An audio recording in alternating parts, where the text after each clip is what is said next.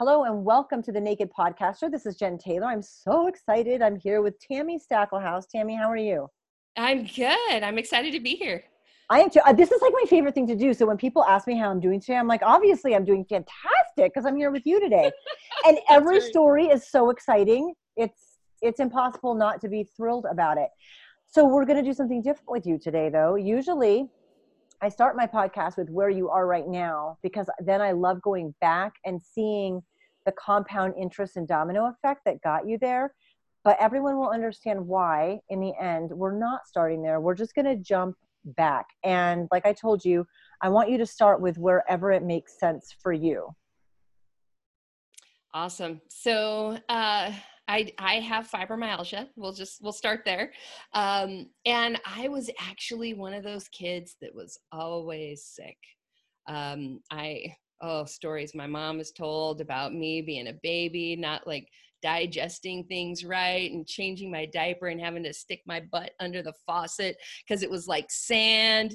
Like, I know the kind of show this is, so I can say that. Yeah, I can. So like I always had stuff going on, like there was always issues with me. But you know, growing up as a kid in the 70s and the 80s, like we don't know what we know now. And I'm sure back then I would have been diagnosed with depression, and I would have been diagnosed with IBS, and like all of these things. I probably could have been diagnosed with fibromyalgia much, much earlier. But that wasn't the case back then. And so I wasn't. And fast forward through a bunch of years, and I ended up developing fibromyalgia after being in a very, very stressful job. I was the customer service manager, which meant I managed a call center. I managed technical support for a software company. You can just kind of imagine what that was like. If the phone rang, it meant somebody was having a problem or had some kind of a question or whatever. And after 9 years of that stress, my body just was done. It just was done. So you said 70s and 80s. When were you born? To give 71. our listeners 71? Okay. And I know you were diagnosed in 2007. Right. After working 9 years at that job? Yeah. Yeah. Tell me about what else was going on in your life. Kids, marriage, outside stuff, any family relationships, stuff like that. Yeah. So I grew up with a great family. Like I did not have, I didn't have any issues with my family. Like it was like the perfect childhood in many, many ways. But I had a lot of trauma medical wise, right? My mom talked about me needing to have my tear ducts opened. And back in, the early 70s, they didn't think that we needed to worry too much about anesthesia and all that other stuff because, like, you're a baby, you're not going to remember. But I think that stuff is stored, like, on a cellular level. And our little baby emotional psyches, like, like it's in there somewhere, I'm sure. And so fibromyalgia often is triggered by some kind of a trauma. And there's lots of studies that kind of go back and look at, if there was abuse in your childhood and how that translates. And I didn't have that from my family or friends or school necessarily or anything like that. I had that from the medical community. And it was all things that were done in the name of good medicine. Like, to not treat those things would have actually been a problem, but that doesn't mean it wasn't traumatic, right? So that was all my childhood. I was always a smart kid. I think almost everybody has like school stories, like the mean kids, like we all run into those. But in general, like there wasn't anything super traumatic. For me, it was just the having a body that just wasn't quite made right. I always said for a long time, I would be like, if my body was like a car, I would have qualified for the Lemon Law by now. Like, sure, we have had too many like recalls here or something. And then the chronic stress of a super stressful job just kind of pushed everything over the edge. I was diagnosed in 2007. I was married in 2006. So I was only married about 6 months when I was diagnosed. I only worked at that stressful job about 2 months after I got married. My husband and I both were like, nope, we're done with this. Got me out of there. But the damage was done, and so yeah, those first 6 months of being married were super, super interesting on many levels. But one of them was just like, he lived in Florida, I lived in Oregon, we got married, and it's like, oh, I don't think I realized, he didn't realize exactly how I was, like physically, how I, like the way my illness manifested, for instance, right? Because when I would go visit him, I could be the best of myself. I could push through for a weekend or whatever. But day in, day out, that looks a whole lot different. There's got to be a story on meeting and getting married. There's no way Oregon and Florida. There's got to be a story there. Wait, so just recap that one a little bit. Yeah, totally. So we I found some of this out later. We actually both were on eHarmony at the same time. He said he only wanted to meet local girls. I was in Oregon. I said I would meet anybody anywhere, but he's like, no, I just want to meet the local girls. Okay, fine. And we actually met on an author website. So some people might be familiar with John Eldredge. He wrote the book Wild at Heart, and a few other books. He's a Christian nonfiction author, and he had a forum where basically like a book club. Those of us who liked his books could get together on the forum and like talk, and that's where we met. So it was kind of like we met at a book club. It just happened to be online, and we happened to be on completely opposite sides of the country.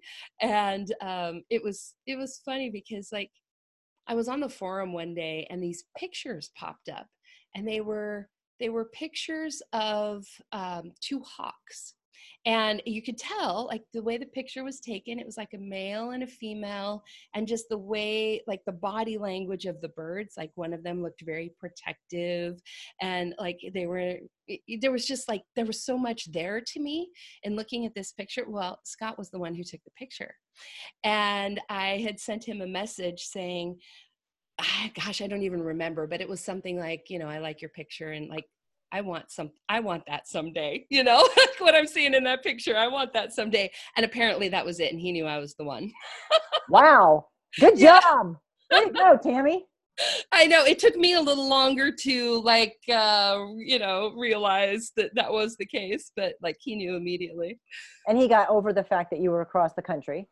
Yeah, he totally got over that. I told him he could have met me like months sooner, but no. We're so funny, how like we have these plans for what our life is supposed to be, and then like, whatever your beliefs are, God, the universe, whatever, like, nope. We're gonna do it different.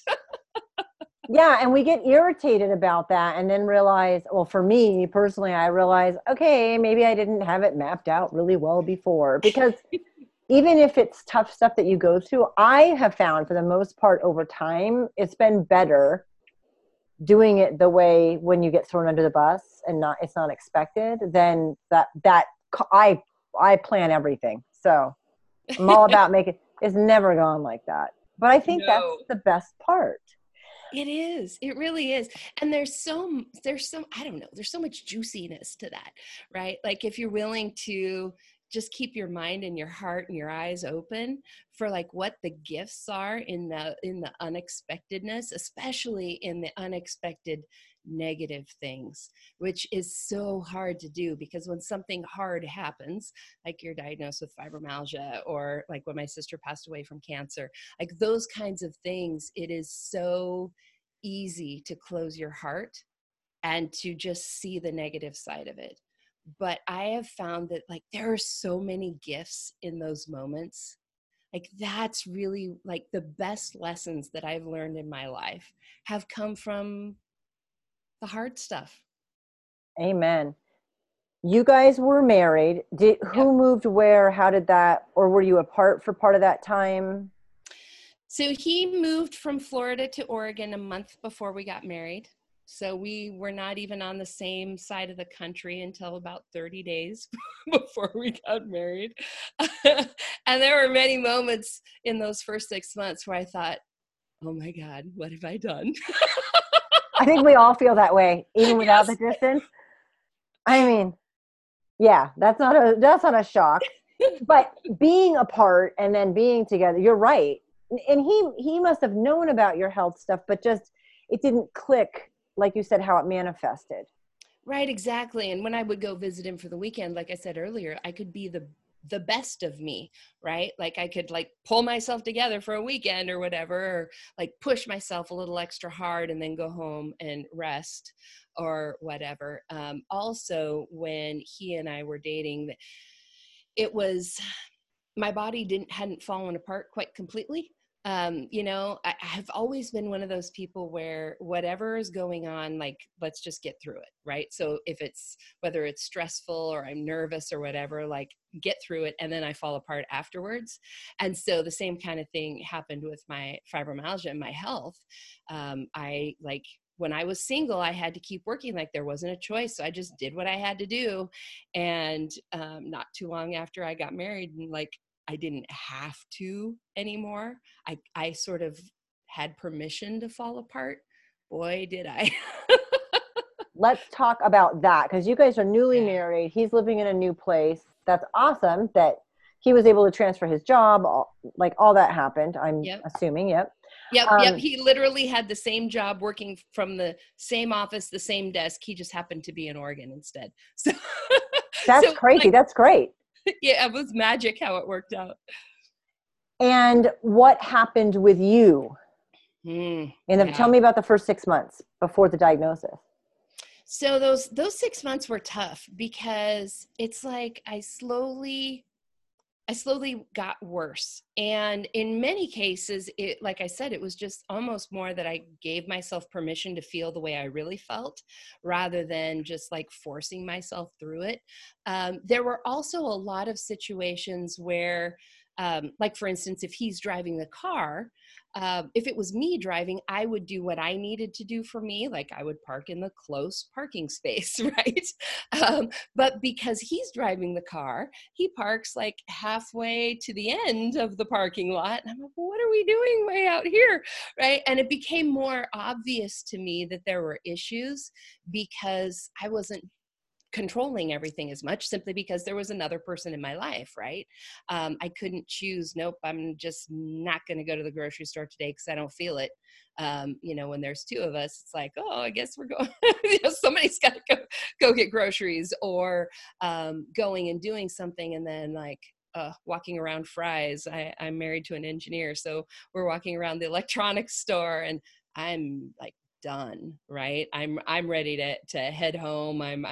I'm done walking. I've used all my energy, but we're there together. He still has things he wants to look at, so there was a lot of situations like that where it just became more obvious to me what my limitations were. But I don't think really either one of us knew exactly what was going on, because I didn't have a diagnosis yet. Right. And so we would, there would be this frustration on both our ends. Me, why the heck are we parking way out here? I told you I need to park by the door.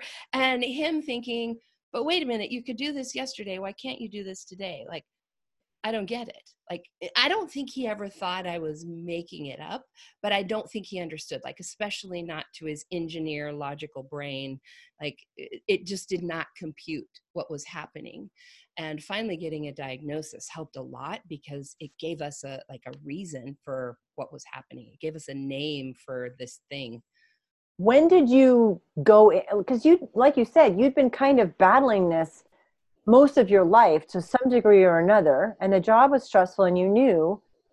So was there a red flag that made you think, okay, I need to go get help? This is not just my normal not functioning as well as you should. Is that a good way to phrase it? Yes, yes, that's good. That's good. Part of it happened actually before I got married. While I was still working, I remember this one day where I was sitting in my office and I was looking at the computer and I knew there was work that I needed to do, but like I just couldn't put the thoughts together. Like I just you know how when you get physically tired and just like the thought of picking up something heavy, you're like, I just can't make myself do that. Only this was just like mental energy. Like I couldn't make myself think. It just took too much energy to even think.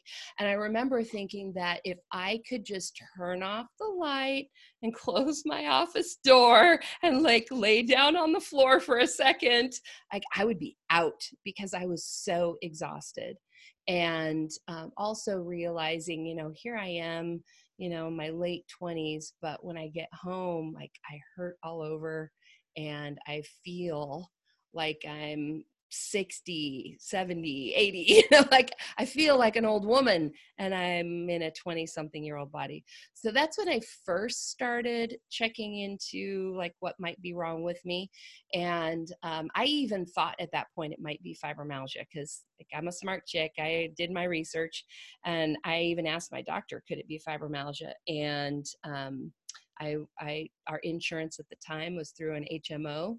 And the answer I got was basically, no, it's just your stressful job. Here's a referral to a counselor. And it wasn't, so I already knew there was something wrong, but like I was not getting the help that I needed where I was. And then as soon as we got married and I got shifted over to Scott's insurance, I was like, okay, let's try this again. Now I'm outside of that HMO box. I can, you know, find a doctor. And that's when I finally found the right doctor and finally got diagnosed. But it took being on different insurance and having a different choice of doctors to finally find somebody who knew enough to be able to diagnose me and help me. First of all, that totally sucks. Yes, it does. Because a doctor should be diagnosing according to the person. Don't even get us started on that. Nope, let's not. It's great, though, that you knew you didn't need the counselor. Like there was something else going on and you were proactive about your care. I don't think people in general are always proactive enough. I think we excuse things away. Oh, it's just because this happened. Oh, it's just because of this. You knew though, and you followed through, and that's great. How long did it take for them to diagnose you, or did they narrow it down pretty quickly when you got to that next doctor? So the first doctor I saw when I got switched over to Scott's Insurance, she did not diagnose me with fibromyalgia, but looking back, I can see that she probably was thinking it, because one of the things we talked about was the fact that we've got to break the pain cycle. My body is really good at processing pain. We've got to stop the pain, or else I'm going to be like in pain forever. And so she gave me pain meds and like a few other things. Like I could tell that her brain was going down that road, but she never gave me a diagnosis. And fortunately, I say fortunately because of how everything turned out, but fortunately she decided to leave her practice and go back to emergency medicine. So I had to find yet another doctor. And the reason that was fortunate is because while she was thinking about things right, she had put me on Vicodin daily. And I know if I had stayed with her, even though she had the right idea, that could have been bad news because long-term use of opioids causes its own issues, right? I think there's definitely a time and a place for them, but it could have created an even worse situation for me. But because she left her practice, went back to emergency medicine, I had to find another doctor, which was a pain in the butt at the time. And so it was really interesting. Like, I think it was so divine the way it all worked out.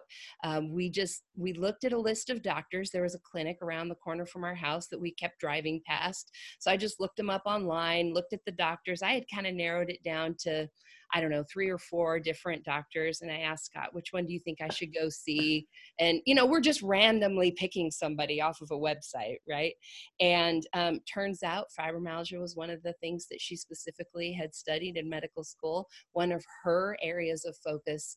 And so she was able to diagnose me and treat me, and I got really good results. But that was probably maybe another 6 months after the How first. do they diagnose for fibromyalgia? Yeah, so it's actually changed over the course of time. Right now, there are actually 2 blood tests that are approved by the FDA for diagnostic purposes. The first one has been around since like 2012, so they're still relatively new. Most doctors don't know about them. Not all insurance covers it, all of that. But there actually are 2 blood tests that some people are using. They also look at your symptoms, how long you've had symptoms, how severe your symptoms are. They look at your fatigue. They look at specific spots on your body. We call them tender points, and there's 18 of them on the body. You don't have to have a particular number of them, used to, but you don't anymore. But they do look at those specific spots because it's something that's particular to fibromyalgia. With us, those particular 18 points tend to hurt more than a normal person. And then the other thing that's super important that they look at is our sleep. If you have fibromyalgia, you have bad sleep. You wake up and you feel like you didn't sleep at all. Somebody ran you over in the middle of the night when you weren't looking. If you don't have that, if you are like, oh, I've got all the pain, I've got all the fatigue, but oh my gosh, when I wake up in the morning, I feel like I got a good night's sleep, you don't have fibromyalgia. That is like a classic thing. So a lot of it is just like talking to the patient and understanding their symptoms, and also ruling out that it isn't something else. So a lot of the symptoms can also be caused by thyroid issues. So we check and make sure there's not a thyroid issue. We check and make sure it's not lupus. We check and make sure it's not rheumatoid arthritis and all of those kinds of things. But we also look at the symptoms themselves, because you can have both. Like you could have lupus and fibromyalgia. So yeah. How fun would that be? I know. Right? I didn't realize there were blood tests. I wasn't sure how they checked. So, yeah. And now I'm going to go back to what the first doctor said, where like you have a stressful job, here's a therapist. Mm-hmm. That's not necessarily a bad thing with fibromyalgia, because it's usually the catalyst is a traumatic event. Yes.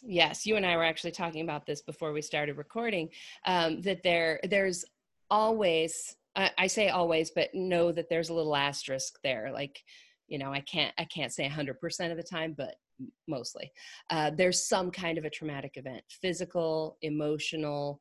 It could be that you get really, really sick with a virus and just never fully recover, or you're in a car accident, or you had an abusive childhood, or whatever it is. My case, chronic stress plus all that medical stuff as a kid, made the magic combination.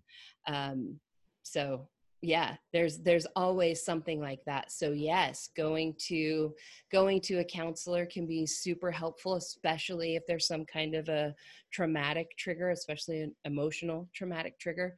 There's also the aspect of, my God, you're living in a body that like doesn't do what you want it to do and hurts all the time, and you can't do what you used to do, and that's freaking depressing. Right? So like there's this other obvious part of, sometimes we need help coping with that, and coping with this idea of who am I now, right? There's so many people that their identity is so tied up in what they do, that when you can't do that anymore, they don't know who they are. I went through that. How did the diagnosis help with the relationship with Scott? And like, was it a light bulb? I'm guessing it was like, oh, now all this makes sense. and I'm so sorry. I'll park closer. um, I mean, I would think there would be a huge shift in your relationship, but it should have been positive because, like you said, you have a name. Now you know what you're dealing with. It's not like the monster under the bed. Right, exactly. I wouldn't say that it was a huge light bulb moment where it was instantly transformed. I mean, in one sense, yes, because it was like, okay, there's this thing, there's a reason. But at the same time, fibromyalgia fluctuates so much that I would still have those moments where I could do stuff and moments where I could do even less than normal, right? So like if you have a baseline of normal, there were days when I was better and days where I was actually even worse.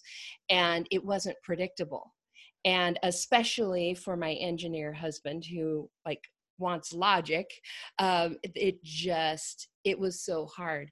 And you know, when he's working all day, even though he worked from home, he's still like in his office at home working. He didn't always see how bad I actually was. When I filed for Social Security disability, um, I was kind of hurt when I realized that he basically had told them that I wasn't as bad as I had said that I was. And and it really wasn't because he didn't believe me. It was because he didn't see. Like just did not see me at my worst, right? And I think that that's true for so many of us in our lives. If I show up at your party, it's because I'm having a good day, right? Like I'm not going to be there if I'm having a bad day, so you don't see the bad days. And that makes it really tough for the people around us to really get that picture, because we're it's embarrassing. It's I don't know, we don't want to show it, right? I imagine not, and it would be frustrating for the person on the other end. I get that. That would be very difficult on both ends. You did you get the disability? So, no, I didn't, but it is a happy ending. I, like most people, I filed for disability and immediately got a denial. Like the first two denials are like almost guaranteed. The people who are processing that paperwork are literally admin people with no medical training who are just processing paperwork. By the time I got to the point where I was actually in front of a judge, I was actually so much better that I no longer qualified. So, Wow. I so no, mean, I that's did not get my disability, but it was good. It was for a good reason. yeah. I mean, that's great. That is a Twist. good head. Plot twist. Wow. Okay, so I just assumed that you got it, and okay, so you didn't get the disability, and how long a period you get the diagnosis and you get turned down for disability? How much time had passed between those? I was diagnosed in 2007. I filed for disability in 2008.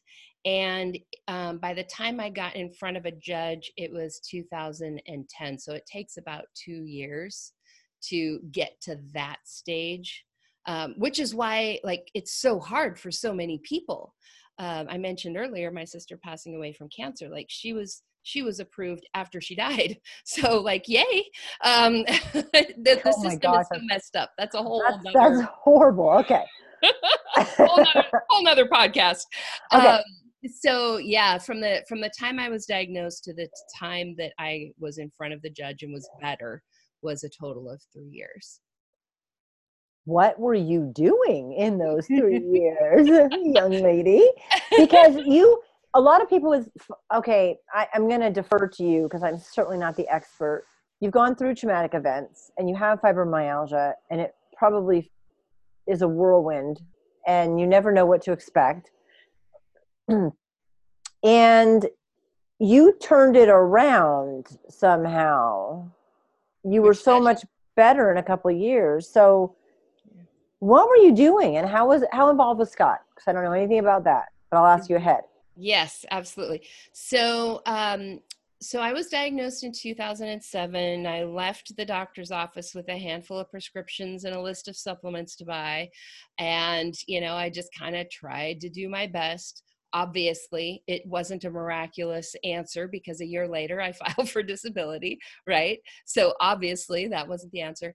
And then a year after that, at the end of 2008, beginning of 2009, I like just had one of those moments where I just had like this flash of what my life, like what was ahead of me. And it was just this massive downhill, no good, like not not what I wanted, right?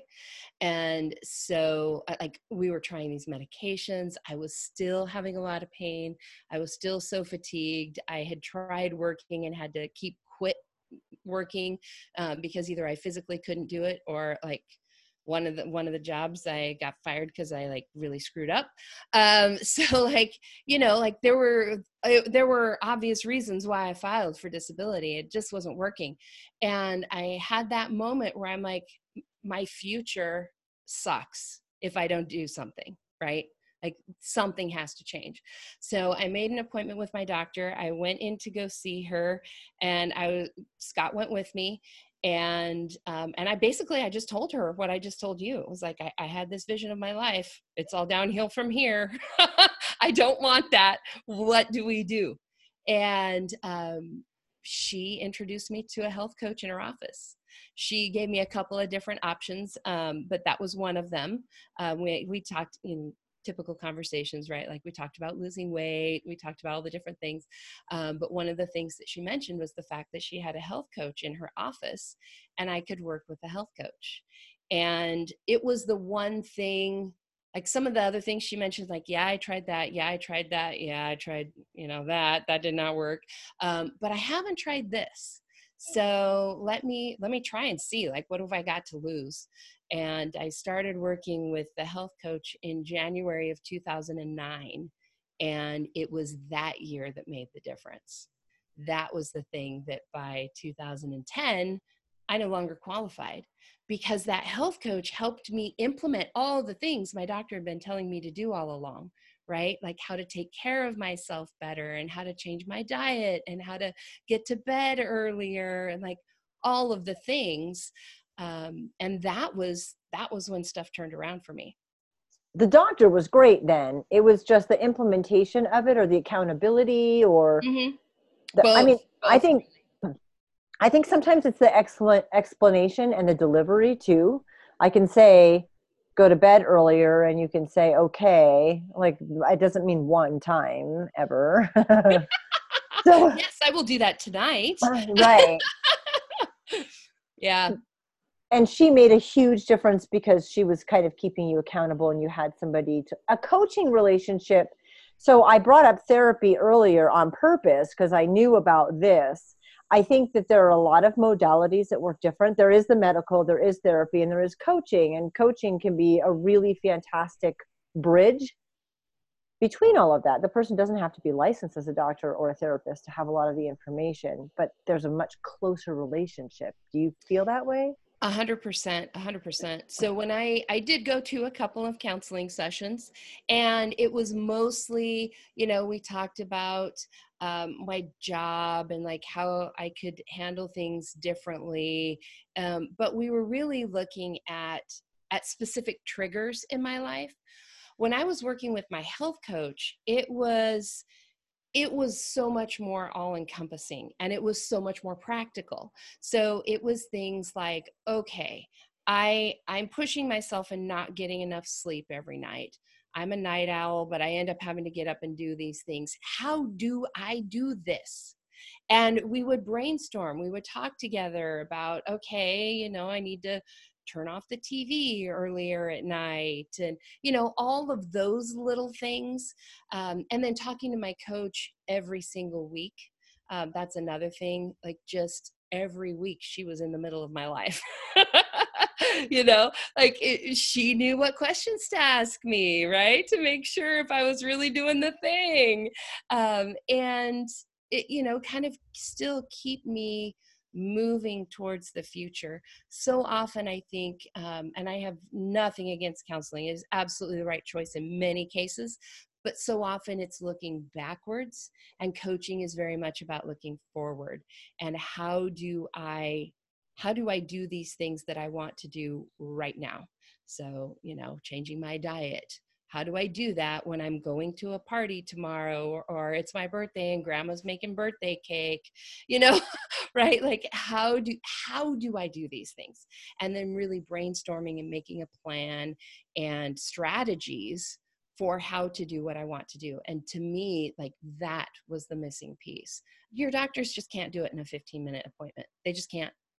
Exactly. Well, and their job is to diagnose it, and their job isn't to be a coach. So Right. and I loved that therapy is looking backwards and coaching is looking forward. That is the biggest difference. And it isn't that therapists don't sometimes look forward or coaches look backwards, but yes, so true. And weekly, you were definitely accountable to answering some questions. That would put you on the spot. I mean, you can't just go to bed early once ever. Right, exactly. There was a point, oh my gosh, totally forgot about this. There was a point where I actually had to text her when I was going to bed at night.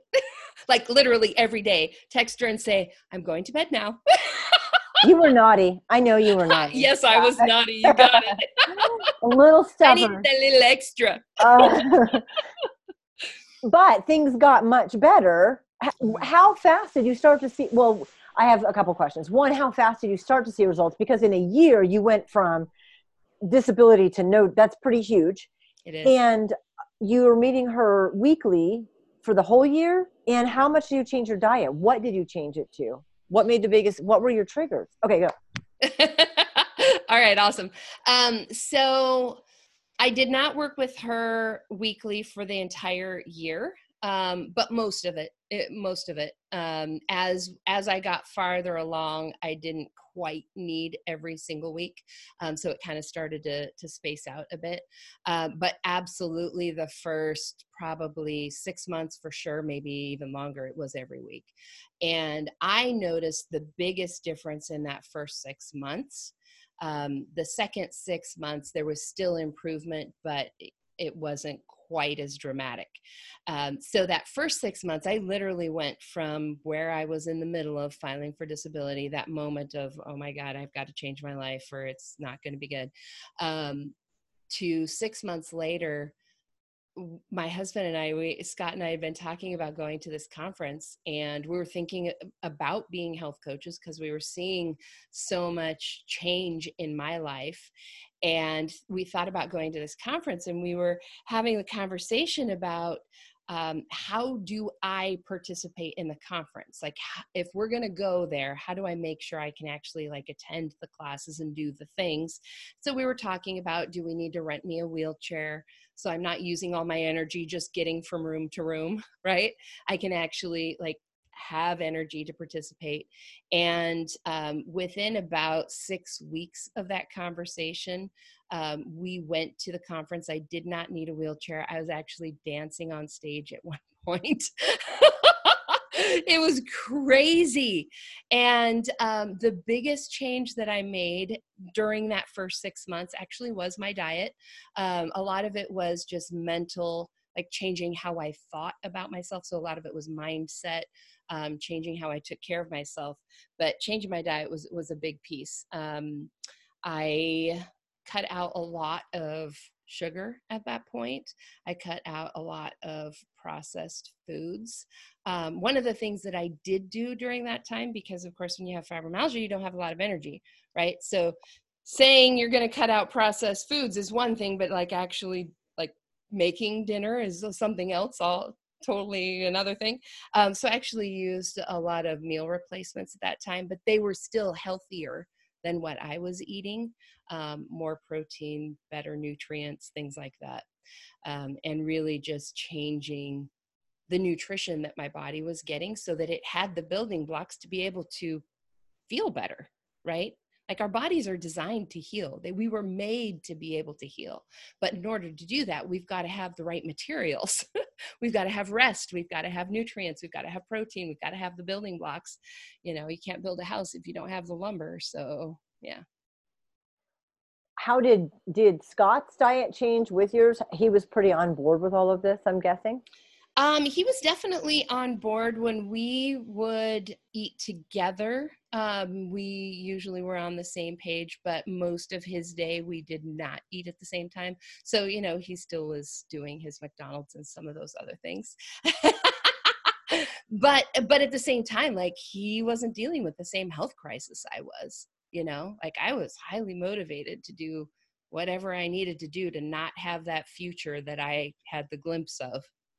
I think also when you make a change like cutting out sugar, which is a really huge, hard thing to do, to reduce sugar intake. When you do that, you go through a couple of weeks of not feeling very good because your body's used to all that crap. Yeah. And then you feel so good, you can't believe it, And so I'm guessing if you were making changes in your diet, there was a turning point where you were like, wow, it was probably almost confusing. I feel this good again today and again tomorrow. Exactly right. I remember at one point, my coach had asked me, like, what are your 5-year goals? You know how we coaches do, right? And I was like, I don't know how I'm going to feel like next week. So 5 years from now, like, that's just not even a possibility for me to, like, wrap my brain around. So my coach and I had basically come up with the mantra that every day I stick to my program, I'll feel a little bit better. Every day I will feel a little bit better, and just string enough of those little bit betters together. Eventually you get to the place where you can think about next week and next year and 5 years from now. So for me, it was really, again, having a coach, having somebody to talk through that and figure out what was going to work for me, not just like the actions that were going to work, but the mindset that was going to work, right?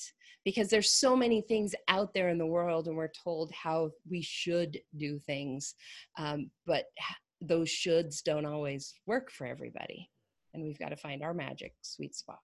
That's true. And you felt so much better. You decided to become a coach. So was that the conference that you and Scott went to? Was it that one that you decided? Yeah. What got you guys on that path? And he was on board. You must have been showing a lot of improvement, and he's got the Yes. engineer brain.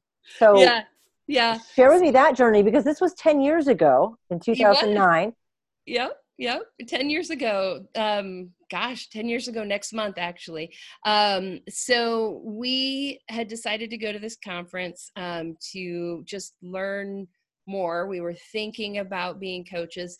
Really what it was my coach and my husband were telling me I should be a coach. But I was telling Scott, okay, yeah, I know I would be an awesome coach. I'm not well enough yet. Like, I am afraid to take on clients because what if, I had only been feeling well for a couple of months, right? So I'm like, ugh, what happens if I revert back? What if I crash? What if I don't feel good?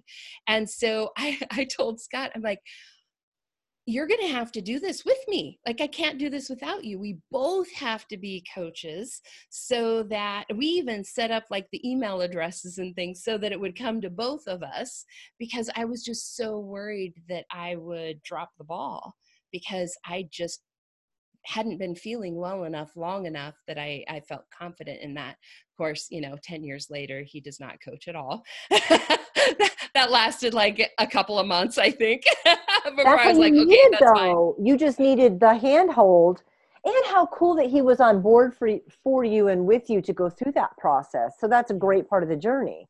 Yes, definitely. I 100% needed that safety net of knowing there was somebody else there to help with that. And also, when you're thinking about doing something, it's different than when you're in the middle of doing it, right? So when I was thinking about being a coach, I had this idea of what that might be like. But once I was actually in the middle of being a coach and realizing, oh, I can do these calls sitting in my bed. I can do, I can feel good enough for an hour coaching call, even if I have to take a nap afterwards, right? Like, I can take care of my clients. But that's not something that anybody really could have told me up front, unless they were dealing with the same thing I was dealing, which I didn't know any fibromyalgia health coaches, right? So, but that's something that I do teach. Well, I don't want to give the ending. No, we're ready. We're ready. So in the last 10 years, I'm going to recap a little bit. Not recap. I'm going to move forward. You're an award-winning author of 2 books. Yep. You were the fibromyalgia coach and Take Back Your Life. Yep. And you've been a fibromyalgia coach for 10 years. You founded International Fibromyalgia Coaching Institute in 2015. I feel like the mom that's proud right now. You have coaches in 5 countries around the world. You travel 10 weeks out of the year. You teach, you speak. I mean, Tammy, that's huge. It is. It is. Every now and then I have those, like, it's my life, I'm living it. So sometimes I forget. And every now and then I have those glimpses of what life used to be like, or really like seeing my life through somebody else's eyes. Last weekend and this coming weekend, people are paying to fly me out and speak at their awareness day events, where people are buying my books and lining up to have me sign them and have their pictures taken with me. And it's like, oh, like, it's kind of mind blowing. And I know for most fibromyalgia patients, like, it is such a foreign thing. Like, I never could have imagined this when I was in the middle of it. But every day, if you stick to the things that help you feel better, you'll feel better, a little bit better every day. And you just keep stringing those together. 10 years later, you could be here. Tell me about the business, because I just spit out a whole bunch of information. You are a health coach still for 10 years. So tell me what else. I mean, I know what you do because I cyberstalked you, of course. But you tell me what you do, because like we talked about right before we started the interview, I know that 100% of entrepreneurs that I've interviewed, their business was born from their struggle. And that's why I didn't talk about your business first, because it made more sense to talk about your struggle, because I can't say, well, you're a fibromyalgia coach. Right. Tell me about what you do, because clearly we needed to have the background for you, which is unique. Tell me how. I understand how you decided to get there, but you're giving back. You're teaching people how to coach. Yeah. You're not just coaching people. So talk to me about what you're doing. Yeah, absolutely. So I love being a coach. I love working with people and seeing the difference that I can make in somebody else's life, like my coach made in my life, right? And just seeing that dramatic change in my own life really just inspired me to get other people those same results. And so, like you said, it's our struggle that inspires us. But then at a certain point, which for me was after I wrote my first book, I realized that there were so many more people out there who needed help than I could help by myself. Right? There's just only so much of me, especially with fibromyalgia, right? Like, there's only so much of me. There's only so many hours in the day. There's only so many people I can help. But there's millions of people out there with fibromyalgia. I can't help millions. So I started thinking about, okay, what can I do? How do I duplicate myself? How do I help all of these other people who need help? Writing my book was part of that, because obviously people can grab my book even if they can't work with me. But I also realized that I literally needed to duplicate myself. I needed to create more people like me doing the work that I do. So in the fall of 2015, I was like, all right, let's just see what happens. And so I just kind of, let my list know, hey guys, I don't know if this is a good idea or a bad idea, but I feel like I should teach some people how to do what I do. Anybody interested? And that first class oversold in 2 seconds. And we've been off and running ever since. So right now, of course, it's morphed over time. But right now, what I offer is 2 certification programs. The first one is a certified fibromyalgia advisor, which is where I teach you the basics of the fibromyalgia information. So we talk about everything from medications to alternative treatments, natural stuff, things you can do for yourself, lifestyle changes, different kinds of treatment. It's all very science and research based. So I talk a lot about the studies that have been done. Unfortunately, with fibromyalgia, most of them are very small pilot studies, but it's something, right? We're looking at what really helps. We also do talk a bit about, just the anecdotal evidence, right? After 10 years of working with patients, I've seen a lot. And that's the first certification program. And then for people who want to go on and become a coach and build a business and do that kind of a work, I have a second certification program, which is the fibromyalgia coach certification. And, depending on whether people are wanting the fibro knowledge so that they can run support groups or have a nonprofit or have a blog, like sometimes they just need that first part, or if they're already a coach and they just need to learn the fibro part, or if they're a patient that wants to learn how to feel better on their own, sometimes they just take the first class, but the second class is also there to really teach you how to do the work that I do. And people are lining up to become coaches. Did you ever see this in a million years? No. Oh my gosh. This is one of those things where if I had known, it probably never would have happened. Right? Because it's overwhelming sometimes. Like it is every now and then I'm like, really? I kind of want to just go back to being like a one-on-one coach. Life was so much simpler then. But once you're dealing with multiple people and making sure that they know enough to then be able to help somebody else, right? Like it's sort of my grandchildren out there, right?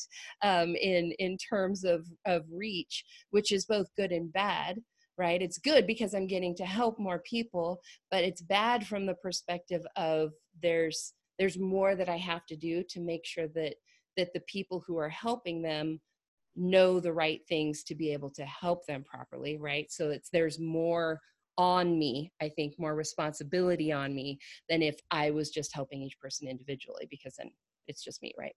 And it's just like, it's just so much more complicated. We've got coaches now in 5 different countries around the world. I've got a couple of students in my class right now. When they graduate, it'll make 7 countries.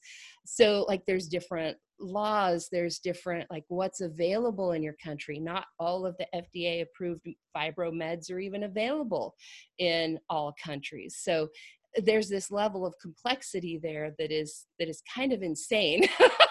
So yes, if I had known, we might not be here. And that's the beauty of it, right? Is you just have to know the next little step. Like you just have to know the next piece and just kind of follow where it leads. You've maintained the diet and you've maintained feeling good for the last over 10 years now. And it just keeps getting better.